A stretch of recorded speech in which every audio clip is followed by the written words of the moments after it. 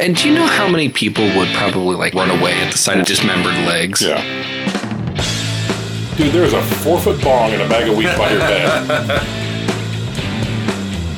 Tiddlywinks, the parlor game for nerds, is nearing extinction.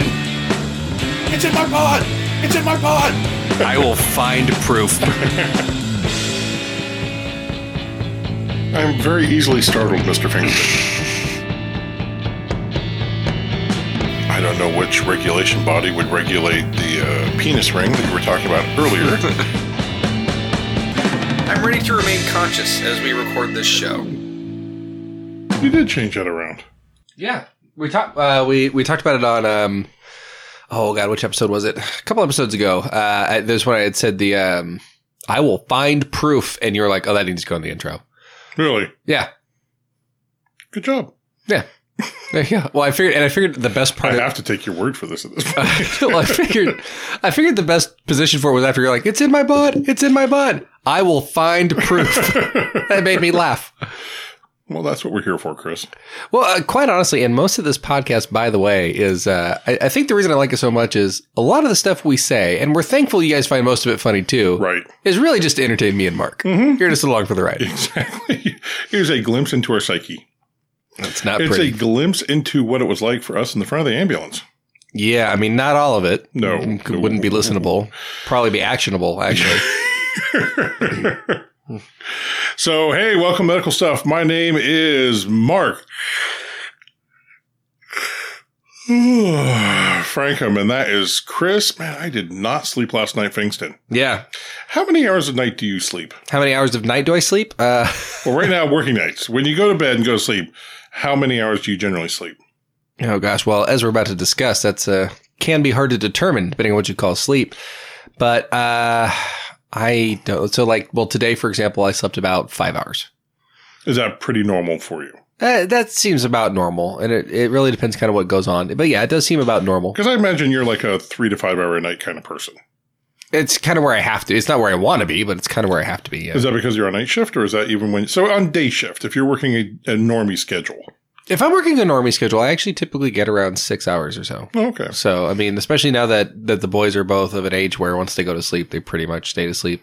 Unless there's something wrong. Like if they're sick, then yeah, they have rough nights. But no, for the most part, if I'm on a normal schedule, I'll be about 6, sometimes more. Okay. So yeah. I just figured you were like a 3 to 5 hour kind of person. You seem to be up late at night doing stuff. Yeah. Now, is that just normal, or is that when you're like rabbit holing something? Boosh. Sometimes when I'm rabbit holing something, a lot of the times too is I have like a lot of hobbies, and the only time you can really do them is like you watch the kids all day. The only thing we really do it is like at night. Right. You know, there's that. Okay. But yeah, especially a lot with the podcast. I end up kind of up late because what I'll do is I'll edit, and then I'll be like, oh, I haven't played this video game in a while, which is not a healthy choice. No. But and the other problem too is I'll eat while I do stuff, and eating does not actually help you sleep sometimes. Really? So yeah, there's some thought that it actually can help you sleep, but that's not always the case. It really depends on what you're eating. I find out about 7 hours. Yeah. If I hit that 7 hour window and I wake up, I feel really good. If I go too much longer than that, if I go 8 or 9 or sometimes even more, unless I'm just hammered tired. Right. I mean, there's those times when, you know, with the job and with everything else, you're getting 3 to 5 hours of sleep a night. There are times, you know, and at the end of the week, I'll just sleep, 10, 12 hours, not 12 hours, but 10 hours, not 11 hours. And I'll feel okay. But if the situation is not that I've been deprived of sleep and I sleep more than that 7 hours, I actually feel like waking kind of like crap. No. Wake up feeling just draggy all day long and like I can't get motivated. Fun story, Mark. There's a reason for that. Really? Yeah. Because today we're talking about sleep. Let's talk about sleep, baby. Let's talk about you and me. I don't think that's what they're talking Let's about. talk about making Z's. I don't know. There you go. There we go. So sleep. So the U.S. National Institute of Health defines sleep as a naturally recurring state of mind and body characterized by altered consciousness, relatively inhibited sensory activity, inhibition of nearly all voluntary muscles, and reduced interactions with surroundings. It is distinguished from wakefulness by a decreased ability to react to stimuli, but more reactive than coma or disorders of consciousness, sleep displaying very different and active brain patterns. So a lot of people think when you sleep, you're inactive. You're not. your brain it actually becomes quite active, especially the deeper level of sleep you go. Right. Your brain just starts doing different things. And have you seen the video of the dog who ends up getting up and running into the wall? Yes. Yes, I have. He is so actively dreaming that he ends up standing up and he's running in his sleep on his side. Yeah. And he gets up acts and like something. goes. He bites at something behind him. Yeah. And then that prompts him to get up and he just runs straight in the wall to the point that they've now got the dog a helmet. Oh, this happens frequently. Right. Oh, God. So that actually brings up a good point. Why do we sleep in the first place? And when I went to research this, I actually expected a lot more concrete knowledge than that's actually out there. But why we even sleep is not fully understood. Well, because we're tired. Well, exactly. But why are you tired? Because it was a busy day. What's the biological benefit of sleeping? Being less tired. Well, as it turns out, Mark, that is actually a lot of it. A lot of. Where's my PhD money? Well, no, there was oh gosh, I'm not exactly sure who said it. It's definitely not me. But it was a physician in my research who had said, here's the one thing that we do know that makes you sleep is feeling tired. That's about it. Yeah. Everything else is this probably is what makes you sleepy. And so a lot of studies out there have correlation where they show maybe an increase or a decrease in a certain hormone, then followed by sleepiness, but not necessarily causation. And there's problems with it being consistent across multiple peoples, even through multiple rigorous studies. I digress, though. We'll get there in a little bit. So why do we sleep? It's harder to answer than you might think. There is strong evidence that the body uses this. I just answered it. Oh, yeah. Never mind. Okay, podcast done. There's strong evidence that the body uses this time to grow. There's also evidence that the body uses this time to allow for hormones to dissipate. And there's evolutionary theories as well. So evolutionary importance. One idea is that the reason why we sleep is that our evolutionary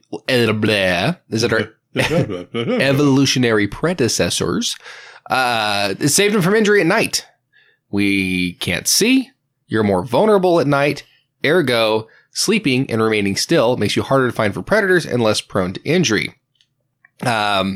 This, however, argument is not commonly accepted because it's not really clear because you could also make the same argument for remaining conscious at night makes you more alert of predators and threats around you as opposed to being essentially passed out. So this is not a commonly accepted belief. However, you may find it commonly out there during your research. There are plenty of more reputable sources that may debunk that. So would you say that energy conservation could be a reason? I would say that energy conservation could be a reason. Because, in animals with complex and substantial metabolic processes, longer periods are noted of sleep, right? Yeah, right. For example, rats that move quickly and have good sensory perception have complex metabolic processes that support these functions. As such, they require more food and resources to support the process. Sleeping over 12 hours a day gives ample time where food intake isn't needed, thus allowing the rat to live on fewer resources. Right. And this can be seen in humans too.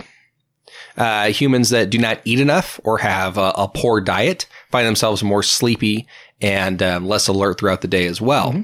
And so part of that could be you also have less fuel to fuel these metabolic processes. Mm-hmm. And as such, in turn, your body's like, well, hey, if we go to sleep, we don't need as much fuel. So sleeping as a side effect of adenosine. So during periods of wakefulness, adenosine levels in the brain build up as a byproduct of ATP, or adenosine triphosphate. If you go to the gym a lot or if you work out, you eat, sleep, and breathe ATP.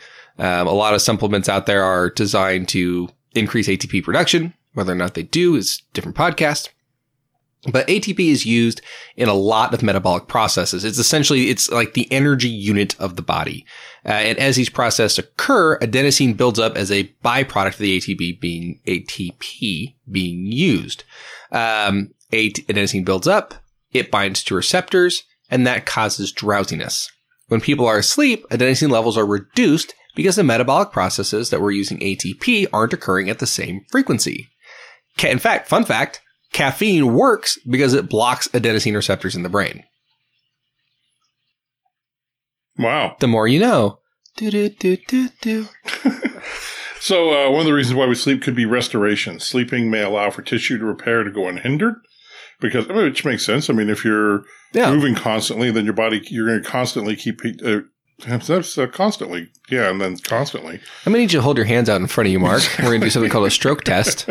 For more news So, if you're moving, if you injure a muscle and your body's trying to repair it, and you're constantly moving, it never gets a chance to actually repair that. That's going to come straight through the microphone. Yep, and there it is. Got that shit. Oh, so... Now I got to finish eating it, goddammit. So, memory consolidation ion. I'm going to say that's supposed to be consolidation once. Yeah, it could be. Consolidation.ion. Yeah. One or more compelling ideas as to why humans sleep is this allows the brain to move memories and learn behaviors into long-term memory. So basically, it's a big processing dump during the night. Yeah. Research shows that participants who were able to sleep appropriately retained information from the previous day far better than those who were sleep deprived. When we know that when people access their short-term memory, activity in the hippocampus increases. And when they access long-term memory, we see increase in the activity in the cortex. Also, when people are sleeping, brain activity alternates between these two regions. Yeah. So what this really shows, this is actually more of a correlation again than causation, which a lot of the research into sleep is. But basically what we're seeing is people who sleep remember stuff from the previous day better, and we see activity in these two areas that are associated. Yeah. That are associated with these two things. Ergo. Could be a connection, but there's not a direct line between the two right now. Absolutely. So here's the thing, though. Even today, much is still not known about why we sleep. Most of our knowledge comes from observing what happens when people do not get enough sleep.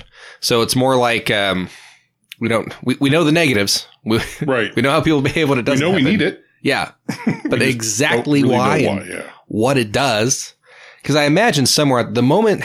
Because, I mean, medical research advances all the time. Mm-hmm. Someday someone's going to figure it out. Like, this is exactly why it is. And then someone's going to be like, hey, guys, made a pill, sleep not needed anymore. Right. And then your heart explodes out your chest as a side effect. But aside from that... they do have a pill right now. Oh, do they? It's called meth. Oh, I thought it was called Viagra. That'll help you go to sleep eventually. Gotcha. Once you get... Anywho. So, answer me a question, Chris. Go ahead and ask. How many types of sleep are there? 17. Really? Or 5. Let's stick to the script. We'll go 5. I was going to make up the remaining 12, but... You haven't had much sleep, and so cognitively you could not come up with the other 12 on the fly. Yeah, so I had to go ahead and stick with the truth. Right. We don't want... Damn it. We don't want our listeners calling in. No, just kidding. We do, actually. Yeah. I wish we had a phone number for them to call in. That would be, I mean, we do. Well, here's Mark Frankum's phone number. It is. So there are 5 stages of sleep. So when we first fall asleep, we start out in stage 1. We progressively move through. Stage 1. Mark has gone into his Broadway show producer mode. Stage left. Anyway. No, stage 1. Stage 1. Mm-hmm. So yeah, so we I'm actually not going to describe when we first fall asleep, we start on stage 1. Well, there's a duh statement right there. Well, not necessarily. And then we progress to the remaining 5. Okay, but hang on. This is important, though. No. What's important is that you said we start in stage 1 and go through the remaining 5, which would make 6 stages. Ah, shit. That's a typo. All right, we start on stage 1, we go to the remaining 4. Right. A full 1 through 5 cycle takes about 90 to 110 minutes, just like everything with people. It varies on who you are and what's going on in your life, with each stage lasting 15 to 20. Once we complete stage 5, however, you cycle right back to stage 1. It's not like 1, 2, 3, 4, 5, 4, 3, 2, 1. 1, 2, 3, 4, 5, 4, 3, 2, 1. Mark, you're raising your hand? So how can 5 times 20 equal 110? Well, 5 times 20 equals 100, but again, it's variable. Just shut up and stare at your phone. Well, yes, that's the problem. Go back to playing my games. So anyway, but yeah, once you complete that final cycle, you actually go back to stage 1. You start over again. One possible reason for this is that on stage 1, we're more easily aroused. So this may be a way, or we're more easily into cats. Okay, let's just cut to the nuts and bolts here. When do you get morning wood? At which stage do you get morning wood? You know what? The only reason I ask is because in stage 1, you're more aroused. Yeah. Well, I don't know. And I was looking for that. And I went in. I spent too much time trying to figure out a good reason for why you get morning wood. And so I moved on. But God, I forgot about it. I should have put it here. But anyway, one possible reason that you start over at stage 1 again, one possible explanation is that this is kind of the body's way of checking itself. You go into deep sleep, it kind of surfaces a little bit, raises the periscope, looks around, says, okay, I can receive. Before it wrecks itself? Yeah, exactly. It kind of heightens its senses for a little bit before being like, okay, going back to bed. Still not dead. Okay, here we go. Yeah, exactly. Perfect. Yeah. Are we being mauled? No. Great. It has a flow chart. Exactly. Being mauled. No. Scale of 1 to 10. Being mauled. Scale of not being mauled to full-on mauling. Well, I think we're about a 6. Right. Go back. You get a little more nap. Yeah, you need to take a little bit more nap. 7, though. Right, exactly. That's the line. That's the cutoff, yeah. So stage 1. It's like a dealer in Vegas, 60 and they have to stand. Yeah. So stage 1. So this is the catnap phase. This is your first few minutes of sleep. During this phase, eye movement slows down slightly and is signified by your brain producing alpha and theta waves on something called an oscilloscope. Theta waves. Theta waves. That's all I got. Yeah, I'm just going to push on past, I think. But anyway, in this phase, you are easily woken up. So not very deep sleep. Stage 2. And apparently easily aroused. I think roused is what I should have just typed instead of the aroused part. You know the audience you're talking to.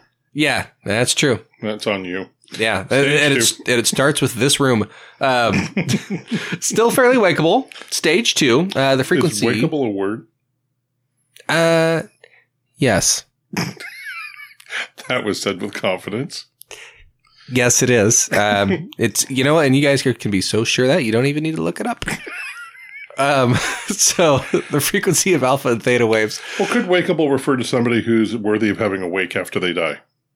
Yeah, it could. Okay. It could. Yeah, that'd be like the second definition in the well, Webster. I mean, really, it's culturally dependent. Like, where are you going to use this word? Like, definitely, you start going Eastern, you start getting over to your, like Britain and those places that speak English. Then yes. Moving on. Anyway, so that was terrible. Still fairly wakeable. The frequency of alpha and theta waves slow down. After an initial increase. Eye movement also slows down. Stage 2. Thank you. I forgot that. After an initial increase in frequency, eye movement also slows down a little bit more. Stage 3. Eye movement stops and voluntary muscle activity stops as well. This is the beginning of deep sleep, and delta brainwaves slow down. Stage 4. It is most difficult to wake up during this stage. This is essentially your deepest of sleep. During this stage, the brain begins to produce more delta waves. Activity in your immune system will actually increase with the production of leukocytes in red bone marrow. And we also start seeing an increase in the release of human growth hormone. Stage REM. So REM, or rapid eye movement sleep. So a lot of people are very, you've probably heard this term before, but REM sleep occurs after stage 4. And REM stands for rapid eye movement, which is exactly what happens during this phase of sleep. So in every other phase of sleep, eye movement was getting less to the point that it really stops. All of a sudden you get to stage 5, eye movement starts going bananas. So most dreaming... Like BANANAS? I would say BANANAS. Okay. Yeah. So most dreaming occurs at this phase. Heart rate and blood pressure increase, and respiratory rate becomes rapid, irregular, and shallow. This is very close to head trauma. Like when you think about this, like if the heart rate didn't increase, this is essentially Cushing's triad. Exactly. If you want to learn more about Cushing triad, we do have a head trauma podcast out there. We have a medical stuff podcast. We have a head trauma episode. That's very true. This also, damn it. This is when the hippocampus and the cortex activity increases, isn't it? Yes, it is. Yeah. And that's when you start getting that consolidation of memories that we mentioned earlier. We think. Yeah. So when, and the funny thing about the REM sleep though, is you are actually hear music the entire time. Exactly. It's the end of the sleep that we know it. Sleep cycle. Yeah. Yeah. I know what I'm doing. Yeah. Fist bump, baby.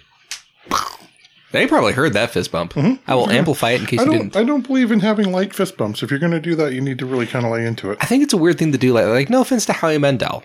And he does fist bumps all the time, but some of them. Yeah, but that's because he's a germaphobe and he doesn't want to shake your hand. Fair enough. But the light fist bumps just looking like, it's kind of weird. Yeah. But anyway, so REM, you are actually more arousable during REM sleep than you are in stage 4. Stage 4 is the deepest of the deep sleeps. Deep. And so then after you're done with that, you start over again at stage 1. Stage 1. So the goal of your average adult is to get 6 to 7 REM cycles per night. That's my goal. Yeah. And so again, we already talked about it earlier. You go through all these stages anywhere from 90 to 110 minutes. Or 100 minutes. Or 100. Well, yeah, from 90 to 110. Yeah, but if you do 20 minutes at your top I know the math didn't 5. add up, and it was all from the... Anyway. Moving on. Yeah. So those are the cycles of sleep. We got to talk a little bit about sleep patterns, though. And this is where the sleep episode starts hitting personally for a lot of paramedics, especially those of us that are working shifts. So normally sleep reoccurs at a set pattern. That's called your circadian rhythm. I don't know. Do you remember when all those PSAs were, it's like every day on the radio, you'd hear 2 or 3 times a day, like PSAs about taking a power nap and your circadian rhythms and all that stuff just so you don't crash your car? Nope. Oh, well, that's where I first heard the term circadian rhythm. As a freshman in high school, you were probably checking out nursing homes for yourself. But anyway, so. Checking out nurses. But doom. Actually, you were married to a nurse at the time, I think. I was. Yeah, well, there you go. So once a long time ago. So not a lie then. Everything we just said is factual. Right. So blah, blah, blah, blah, blah. Yeah. So in most adults, our sleep pattern, I wonder if that's what everybody hears. I often wonder that. Is this really listed an hour of them sitting in their car, or whether they listen to us just hearing blah, blah, blah, blah, blah, blah, blah, blah, blah, blah. Just background music. I don't care as long as I hear the ads when we finally put them in. Oh, anyway. God, I can't wait. So normally sleep occurs in a set pattern, blah, blah, blah. In most adults, our sleep rhythm is awake during the day and asleep at night. Ha, ha, ha. I missed that. Your sleep pattern Your sleep pattern is influenced by a number of things. However, one of the primary drivers is light itself. Your circadian rhythm isn't a single magical function of your body. There's not like some magical clock, but rather instead a collection of various inputs that your brain receives to signal when it's time to go snoozy. Like right after you drank a fifth of whiskey. Absolutely. That would be the signal that your body needs to go to sleep. I think that's... Yes. You know what? Yes, it is. As mentioned before, though. So, motion sickness. Yeah. Do you know the body's first reaction to motion sickness? Vomiting? No, to go to sleep. Oh, really? That's why when you put a child into a car and take them for a drive, a lot of times they will doze off. Oh, nice. Or when I'm driving, I doze off. I want to die peacefully in my sleep like my grandpa, not screaming my full head off like everybody else in the car he was driving. Oh, Jesus. Don't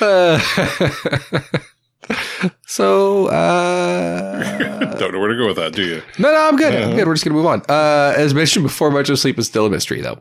But there are a few major things that tell your body when to snooze. So, yeah, we talked about light. Light, when your eyes perceive light, particularly blue light, the release of melatonin is delayed. Melatonin is a chemical that your body produces that makes you sleepy. And this is why they tell you not to play on your electronic devices when you're trying to go sleep. Absolutely. In fact, a lot of devices nowadays have blue light filters. Oh, nice. Yeah. So like mine, actually, I think yours does too. It's a blue light filter. Helps people not stay awake. Oh, yeah? So surprisingly to me anyway, taking melatonin to help you sleep is only supported by limited evidence, with various rigorous studies producing inconsistent results. I found this surprising because... A lot of people take melatonin to help. Well, a lot of people take melatonin to me, and it makes sense. Right. This hormone causes sleepy. I'm wondering if it's like calcium, that just because you take it doesn't mean that your body... Right. There's not a direct transfer of melatonin into your system, because your body breaks things down before it goes into your bloodstream. Break it down. So, so yeah, just because you take melatonin, just because you take calcium, just because you take something doesn't mean that that's how it ends up in your bloodstream. Yeah. We talked about in our medical myths, episode 2, I believe, different concepts that are out there. And one of them that kind of drives me a little bit crazy is apple cider vinegar. Oh, yeah. I think we've mentioned that in a few episodes. It's worth mentioning. It's just because you take apple cider vinegar does not mean that it gets into your bloodstream. So no, it's not going to cleanse you. Right. Just because you take melatonin, I'm wondering if during the breakdown process, it changes it somehow. You know what episode it was? It was actually when we were talking about cardiovascular, because I started talking about blood pH. And there are people out there who think they can change their blood pH by taking apple cider vinegar. Right. And your body actually has very limited tolerance of blood pH levels. Yeah. Changed. It's a very tiny range. But the thing is though, even though it's produced inconsistent results and the reason's still elusive, melatonin is still recommended, but there is some caution behind it. So the Mayo Clinic states that... Caution. That wasn't as good as when you said the stage. Try again. Caution. Ooh, that is better? Good. Yeah. Do it for you? Yeah, no, it's good. Are we back to the arousable part of sleep? Mm-hmm. Okay. Yeah, I mean, how about arousable part of being awake? Okay, moving on. Move on. Please move on. So the Mayo Clinic states that even though limited, there is some evidence to suggest that melatonin supplements can help with sleep. And furthermore, the body is going to readily rid itself of any excess melatonin. So there's almost zero risk in taking it. However, the warning that comes with this is that taking melatonin absolutely does not replace healthy sleep practices. When the body doesn't produce melatonin, it's rarely because it's incapable of doing so, and more commonly, Just being pissy. yeah, no, it just doesn't want to. It could. Just not gonna. Yes, Karen, we need melatonin. Anyway, but low melatonin is far more likely to be a result of poor sleep habits than it is your body not producing it. And so your healthcare provider is going to want you to correct those things, maybe in addition to taking melatonin. But melatonin is not going to replace your sleep, or is not going to replace good sleep habits, rather. Another thing that did I scroll too much? So a chemical imbalance, a hormone called gamma aminobutyric acid, or GABA. Stick with GABA. GABA is responsible for reducing nerve impulses. Nerve impulses. Nerve impulses. Nerve impulses. Low levels of GABA have been correlated with sleep disorders such as insomnia. If you drink too much caffeine during the day, you need to stop that because it inhibits your adenosines, effect on the brain, which will also alter sleep cycles, particularly when present later in the sleep cycle. So caffeine before bed, poor choice. Right, caffeine in the afternoon or evening, poor choice. Yeah, and last. Excessive amount of caffeine during the day. Spence. He hates coffee. And by hates coffee, I mean lives off of it. He told me one time that he gets the shakes and the sweats when he gets down to half a bag of coffee in his house. I wouldn't doubt it one bit. I mean, if there's anybody out there that you would think would find a way to have intravenous coffee. So I don't know if he would though, because he loves coffee. He likes drinking it. Yeah, he legitimately says he doesn't like creamers, doesn't add sugar. Nope. Just likes black coffee. Exactly. What we did have this one moment once where he walked to the soup's office, he had 2 cups of coffee, and he sat down. And I said, "Hey, thanks, man." I grabbed 1 cup of coffee. He looked at me, then he got back up and filled up a second one and sat down again. It was not for me. No. But at the same time, I think he realized it is kind of weird to bring 2 cups of coffee. Not weird enough for him to not go get another one. No. But yeah, it was good times. So... we're going to have a coffee intervention with Spence. Don't tell him. Crap, he listens. We're going to say some words. We're going to say some words. So another thing that... Well, actually, real quick, can I touch on something here? Sure. Okay, your word said sure, but your eyes did not say sure. I finally got going again. I know. That's why I interrupted you. No, so there's a medication right now that's been getting a lot of attention. It's called gabapentin. Yes. And I was enthusiastic. This is something that's given for seizures, but it's also given for fibromyalgia, because of the decreasing of the nerve impulses. Diabetic neuropathy. Another one, yeah. But they're finding a side effect of it is that it decreases the body's ability to produce its own GABA. Ooh. And so coming off of it is extremely difficult. Is a side effect of it no GABA? But, coming off it is you can't just go cold turkey. Oh, wow. Because your GABA levels hit so low that it intensifies everything you've been trying to fix with it. So you actually have to step down off of it to the point that they're putting it as addictive as opioids. I think I've been seeing a few headlines out there where it's like it's one of the latest, drug abuse. On separate note, have you seen the stories about the corduroy pillowcases? No. Oh, they're making headlines. Why? Oh shit! I get it.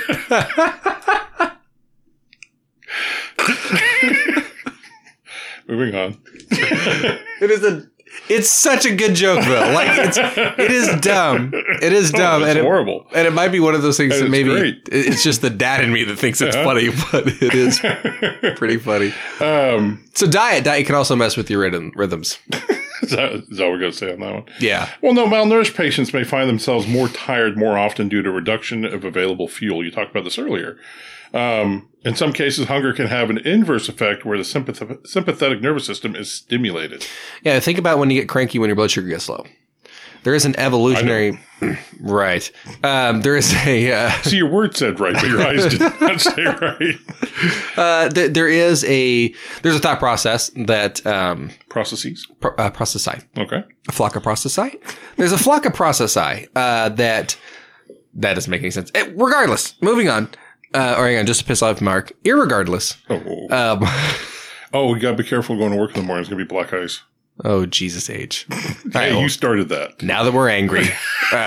But anyway, yeah, one of the thoughts behind that is if you think back to hunter-gatherer days, as you get hungry, you become more desperate for food, it becomes more of an emergency that you get it. And so an increase or stimulation of your sympathetic nervous system, which is the nervous system that's basically it's responsible for fight or flight. Right. This heart rate increases, agitation is more likely, your pupils dilate, and you become actually a better... Ooh, that's just opening your eyes. Oh, okay. Which actually caused your pupils to constrict because they took in more light. So you did the opposite. But anyway, yeah, so that was a thought there. And so as a common theme, we think. Yeah. We really don't know what... This is the best guess? Yeah, again, this is all correlation. Right. We've noticed that if this happens, sleep tends to suck more. And it's really funny how science will vehemently fight against the correlation as causation, but that's all we really have in this instance. Yeah, exactly. So, talk a little about when sleep goes wrong. When sleep goes bad. Tonight. So, insomnia. Insomnia is simply the word used when people are unable to get to sleep or stay asleep. And there are many, many causes for this, we think. Could be one. We don't know. Some are easier to treat than others. One is going to be sleep habits. Sleep habits. Poor sleep habits is one of the leading causes of insomnia. We covered most of the causes of poor sleep habits when we spoke in the circadian rhythms. But, we touched on people who work nights. But we really didn't go into that. That is very hard to sleep during the day for a lot of people. Me included. You know. This is very near and dear to me. Right. Well, I would say dear, but near. Oh, yeah. Man, I love not being able to sleep during the day. Woo! When I was working nights for many years, literally the only way I could get a good night's sleep was we bought such heavy blackout curtains that regardless of what time of day it was, you did not know if it was day or night outside. This is what I have in my room right now. You know, and it's just because of that lack of light helps with your body to finally shut down and get into that deep sleep. Right. And because what light does is, but it inhibits your body's ability to produce melatonin. Right. So, well, actually, I believe what it actually does. So, melatonin is produced from serotonin. Mm-hmm. And so I believe light inhibits that specific process of serotonin to melatonin. Okay. And, or I believe it actually inhibits serotonin itself, which is also why lack of light is associated with depression. Because in depression, we have decreased levels of serotonin. Yeah. And so, anyway, moving on. But there has been a rise in the usage of the term shift work disorder, or SWOD. SWOD. SWOD, it comes from those that work jobs that require them to be up at night. I, for many, many years, worked night shift. Yeah. I like night shift. I like being on shift at night. I like being out at night. You know, you and I talked about this once. It's the same thing as like being in the snow or working in the snow. Right. There's a certain attraction to the job when, like, no one else works this hour. Right. But I'm out here. Yeah, you're out there, you're driving around at night. I had one of the medics said to me one time, he goes, everything about night rocks except the hours. Yeah. Yeah. You know, Might have been me. if I could work, no, it wasn't you. That was way too intelligent for you. Ouch. So, I just want to, I want to point this out. You picked me as a podcast partner. Like, yeah, but you turned me down the first time. I did. So and I can be mean to you. So, but you picked me twice. Yeah, but you weren't my first.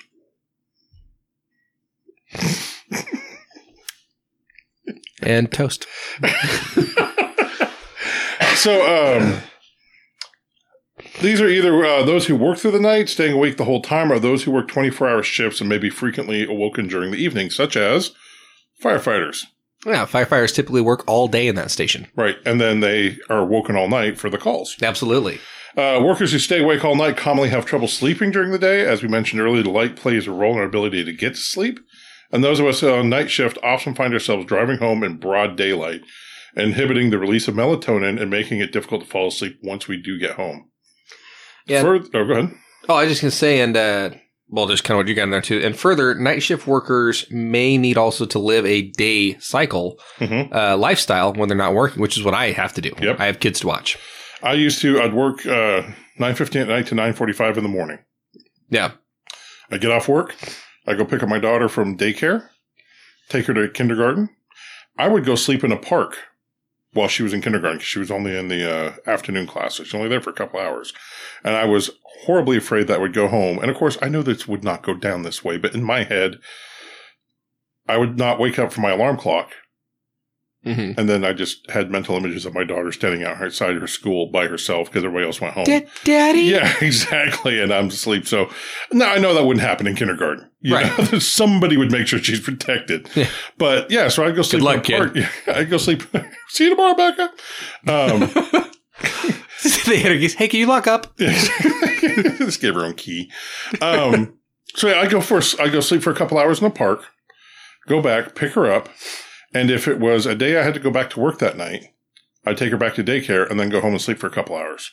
Oh. If it was a day I did not have to go to work that night, I'd go home, stay up until that night when she went to bed, then go to bed and sleep. Nah. Yeah. Ugh, yeah. Lame. But yeah, and that's kind of where I'm at. And just so you guys know, the recommendation is if you have just so you know, to work, Chris is grumpy when he's tired. No. If you have to work this kind of schedule, the absolute recommendation is do not do the flip-flop. Mm-hmm. If you are a night shifter, then you need to be a night person. That's kind of the way that goes. And that's part of the circadian rhythm. If you do the flip-flop, which I don't have a way around it right now. You have small children you have to take care of. Yeah. And the wife has to work. So that's where we're at. If you end up doing that, what ends up happening is your body just never gets a rhythm. And so trying to get to sleep is very, very difficult. Now, the good news is, barring other issues such as PTSD or chemical imbalances, once you get to sleep, generally speaking, you're okay. But getting to sleep is the challenge. Mm-hmm. And that's the challenge. That's always a challenge for me.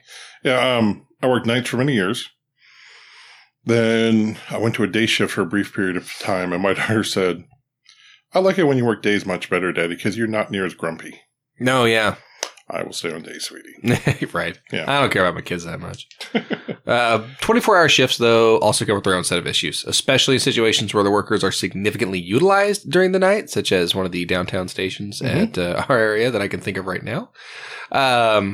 This results in not only poor sleep cycles due to constantly waking when you should be asleep, but also a lack of sleep.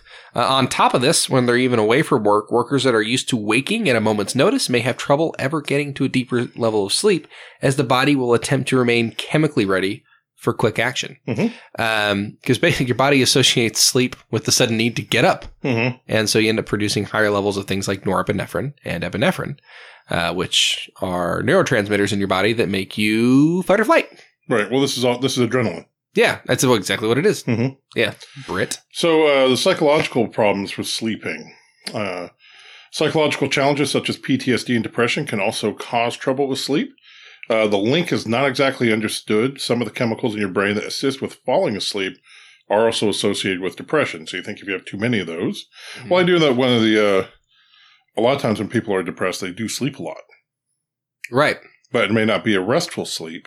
You know, it's just that they tend to, and again, they don't know why. But one of these chemicals, for example, is serotonin, which Chris was talking about a little while ago. Low levels of serotonin in your brain have been linked to depression. That's why you're given an SSRI, which is a selective serotonin reuptake inhibitor. Yeah, and the way that works, when we're talking about reuptake, a lot of times what your brain will do is it's reuptaking serotonin that's already been made. And so that ultimately reduces levels in the brain. So if we limit reuptake, we have more serotonin available. Mm-hmm. And so, anyway, proceed. Oh, okay. Psychological health related reasons. There are a number of health related reasons one might not be able to sleep, such as sleep apnea. Sleep apnea is a condition where the person stops breathing while they sleep.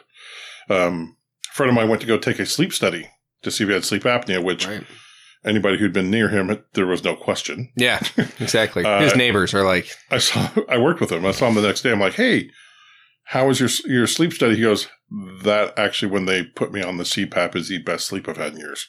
Oh, yeah. You know? Yeah. The resulting hypoxia and hypercarbia cause the person to become aroused as the body enters an almost emergency-like state. So basically, all night long, and like... All night long. All night. All night long. You did it wrong. What's the next word? Oh, never mind. So, moving on. There's another all night on the backside of that. Oh, all night long, all night.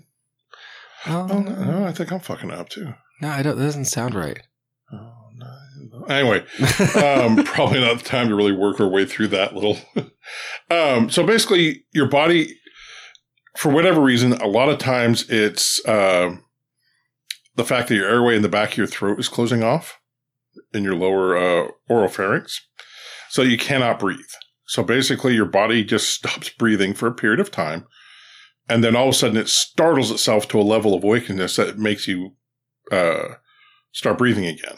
But it also releases the adrenaline and everything in a fight or flight mechanism.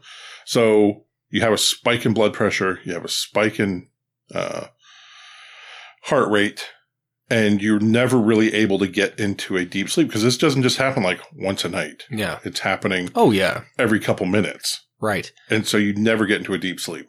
Yeah. And the hard part about this, though, is a lot of people don't even know. No.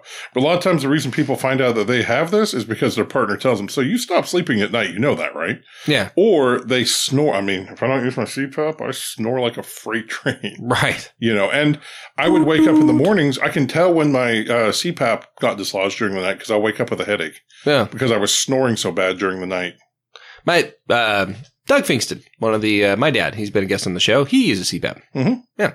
Oh, yeah. I think he's actually talked about it on the show. It's to the point now, I've been using it for so long, I don't know if I can sleep without my CPAP. Right. So, people will sleep with, so with the sleep apnea, this will happen many times during the night. When I went and did my study in the short period of time that I was not with CPAP, I came up to a point of wakefulness in just a couple of hours, 35 times. Right. So with this spike in blood pressure and heart rate and your body constantly dumping adrenaline into the bloodstream, you also get an increase in stroke. Oh, wow. And heart attacks. Wow. Because A, you're not getting the proper sleep you need to properly heal the body, but then you keep spiking your blood pressure and everything. You increase your chance of having a stroke or a heart attack or an aneurysm, which is a type of stroke, They often feel unrested. You're tired constantly because you have fewer completed sleep cycles. And then trauma. Pain make hard to sleep in all capitals. I was in a rush to finish this. I was a little behind on my show prep, and I was in a rush. But basically, yeah. One more time. Pain make hard to sleep. I don't even think I need to explain the rest of it. I actually think that does a really good job. Because, think about that. You got broken ribs, broken legs. You're in pain. I hurt my ribs one time. Yeah. Wrestling a patient, and we thought he went unconscious, so we all backed off. Mm-hmm. And then he started fighting again, and we went to roll him over, and I landed on a firefighter's elbow. Oh, yeah. And it popped my back all the way down, but it took an elbow right in the ribs. My ribs were killing me. My back felt fantastic, but My rib drop's like killing me. Like, thanks for the realignment, but oh man. Yeah, I mean, I was off for the weekend.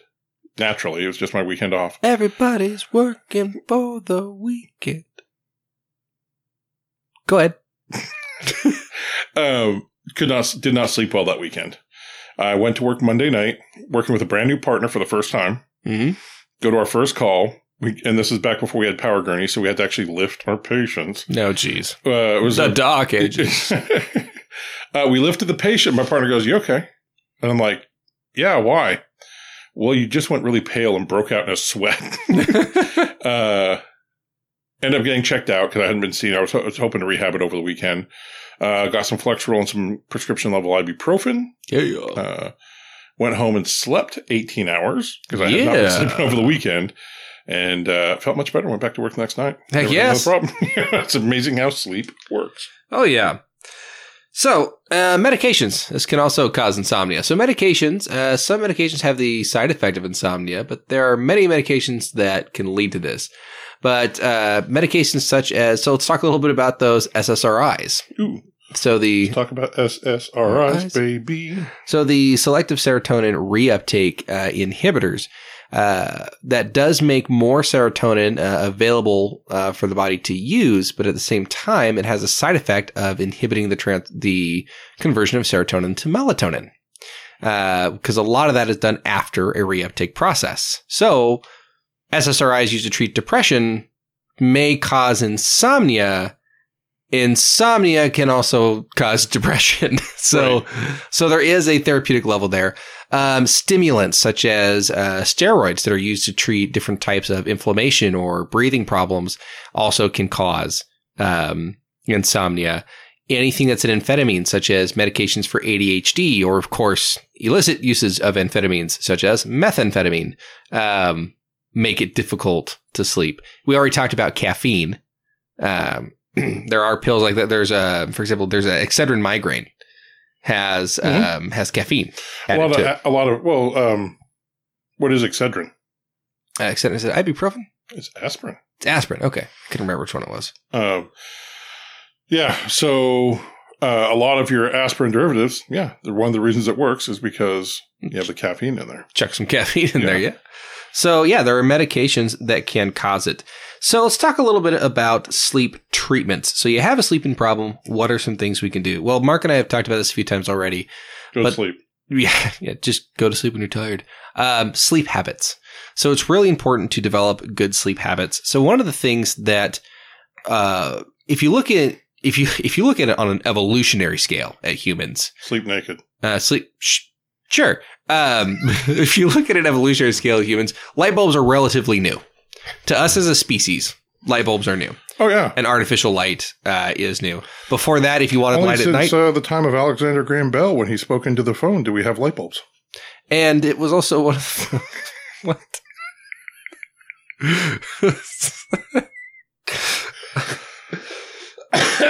Well, it used to be...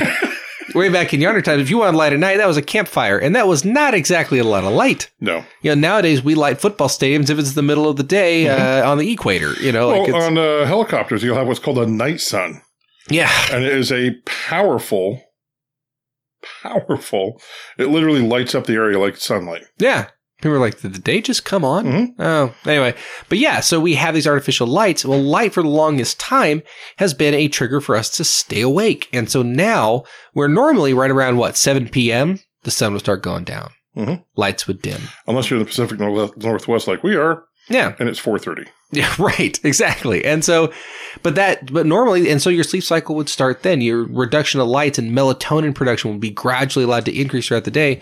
Well, Mark, you and I are sitting here right now. It's 10:30 and we're surrounded by light.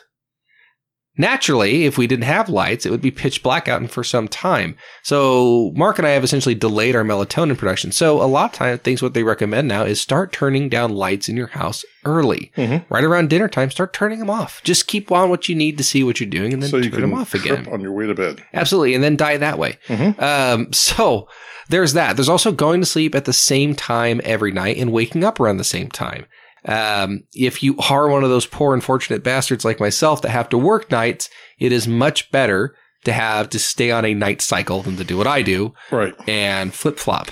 Well, when I was single, I just stayed on the night cycle. Yeah.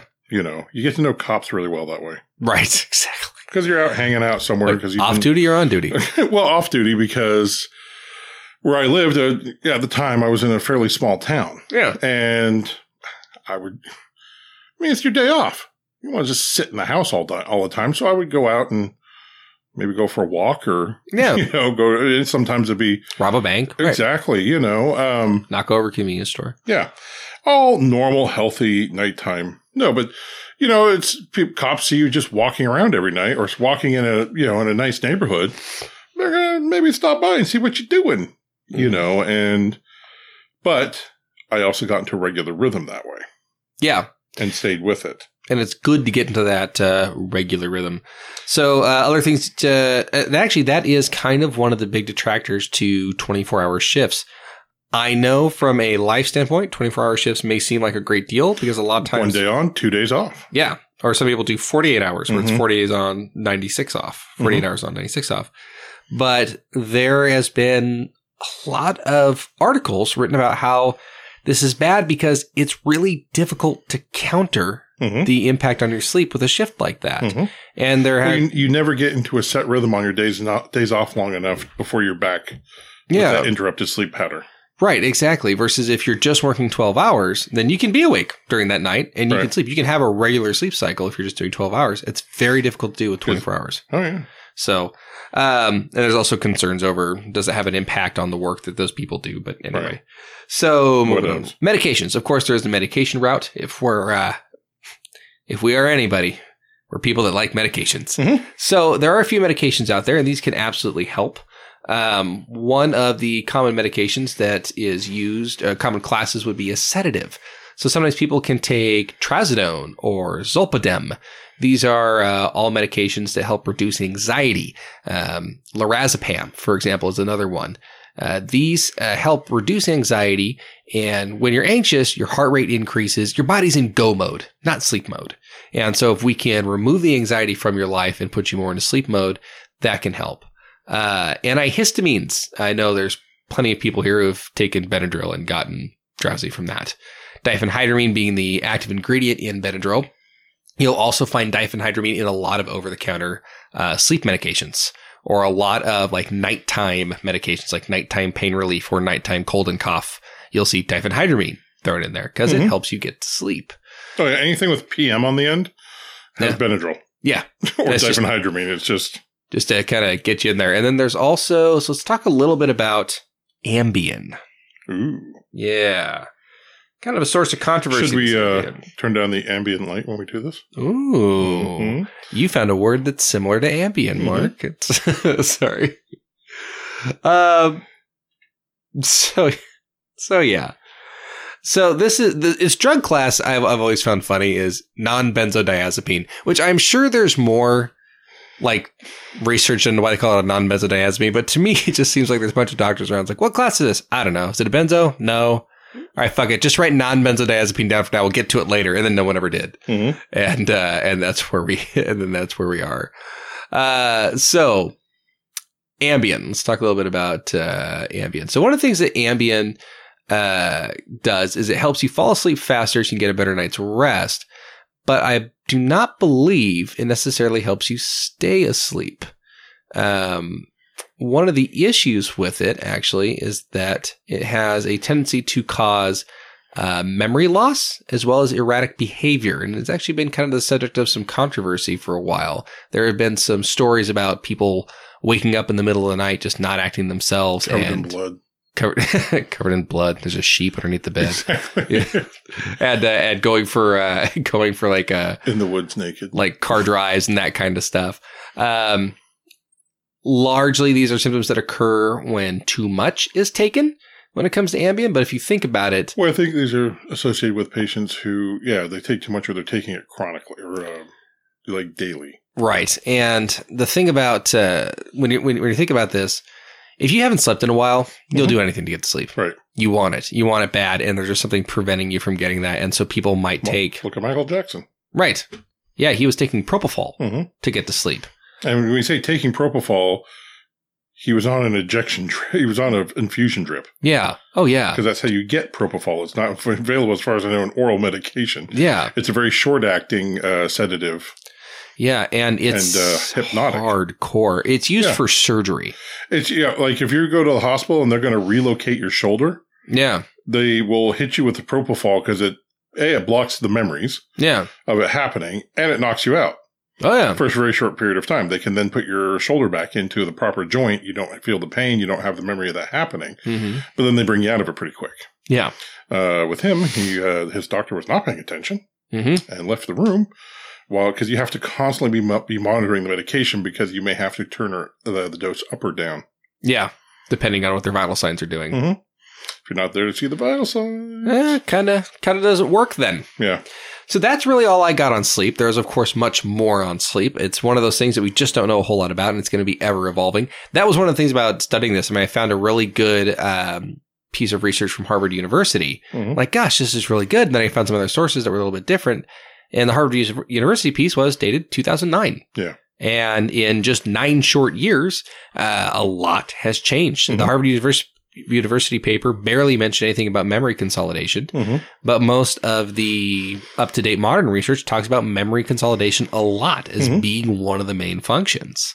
So yeah, sleep is still an interesting area of study and is going to be ever evolving.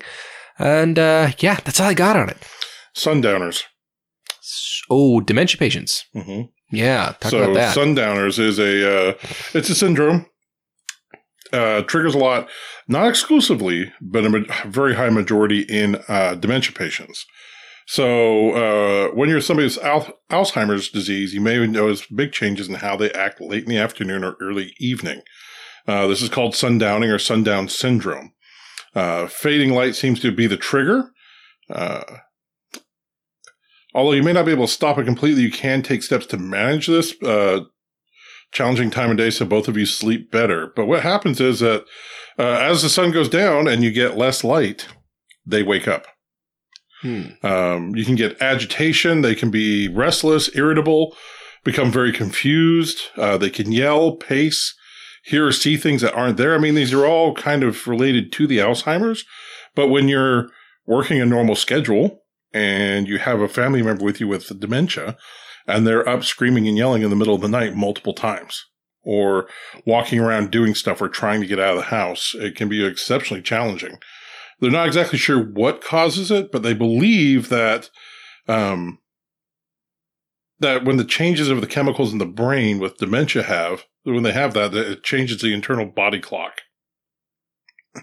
The area of the brain that signals you when you're awake or asleep breaks down in the people with the Alzheimer's. And this could cause the sundowning. So what happens is everybody ends up tired. Everybody ends up irritable. Everybody ends up cranky. And just the general quality of life goes down for everybody in the household. Oh, wow. Yeah, that can have an impact on your life. So, I mean, just as much as we have a hard time understanding what causes us to sleep, here you have this disease or the syndrome that affects the person's circadian rhythm, essentially. Yeah. On a fundamental level. So I just thought we'd touch on that. No, it's good thing to add. Good job, Mark. Good job, Chris. Thanks. Do what I can. Do I get a gold star on this episode? No. Damn it. So, you got anything else? Nah, I'm set. Okay. If you have any questions, concerns, complaints, suggestions for shows, send us an email. Oh, wait, no, I turned it. Go ahead. Good Lord, you are horrible at this. I'm just messing with you. I'm going to have to find somebody else. You already tried once. And any hoosers. No, you don't get anything for that, do you? No, I don't. Because you're right. He abandoned me. So anyway, if you need to get a hold of us, please do. We are on Twitter at MedsideStuff, MedsideStuff. We're on Facebook at Medical Stuff. We're on Instagram at MedicalStuff52. You can also send us an email at medsidestuff@yahoo.com. And yeah, thank you for listening. Always seek medical attention from a trained physician. Stay away from those untrained ones. Right. You can actually just listen to this podcast for medical advice. Do not do that at all. That's actually a dumb thing to do. In fact, if you're going to listen to any advice on this podcast from us, let it be the always consult a physician if you find something odd or different going on in your life. Yeah. Or even if you just have questions. Right. Thank you for listening, and toast. That sucked. It was mostly my toast that sucked. Yeah, it did. We Ready? had sucky toast. Yeah, okay, ready? Toast. Damn it. Okay, we're out. Toast. Toast. Toast. Toast. Toast.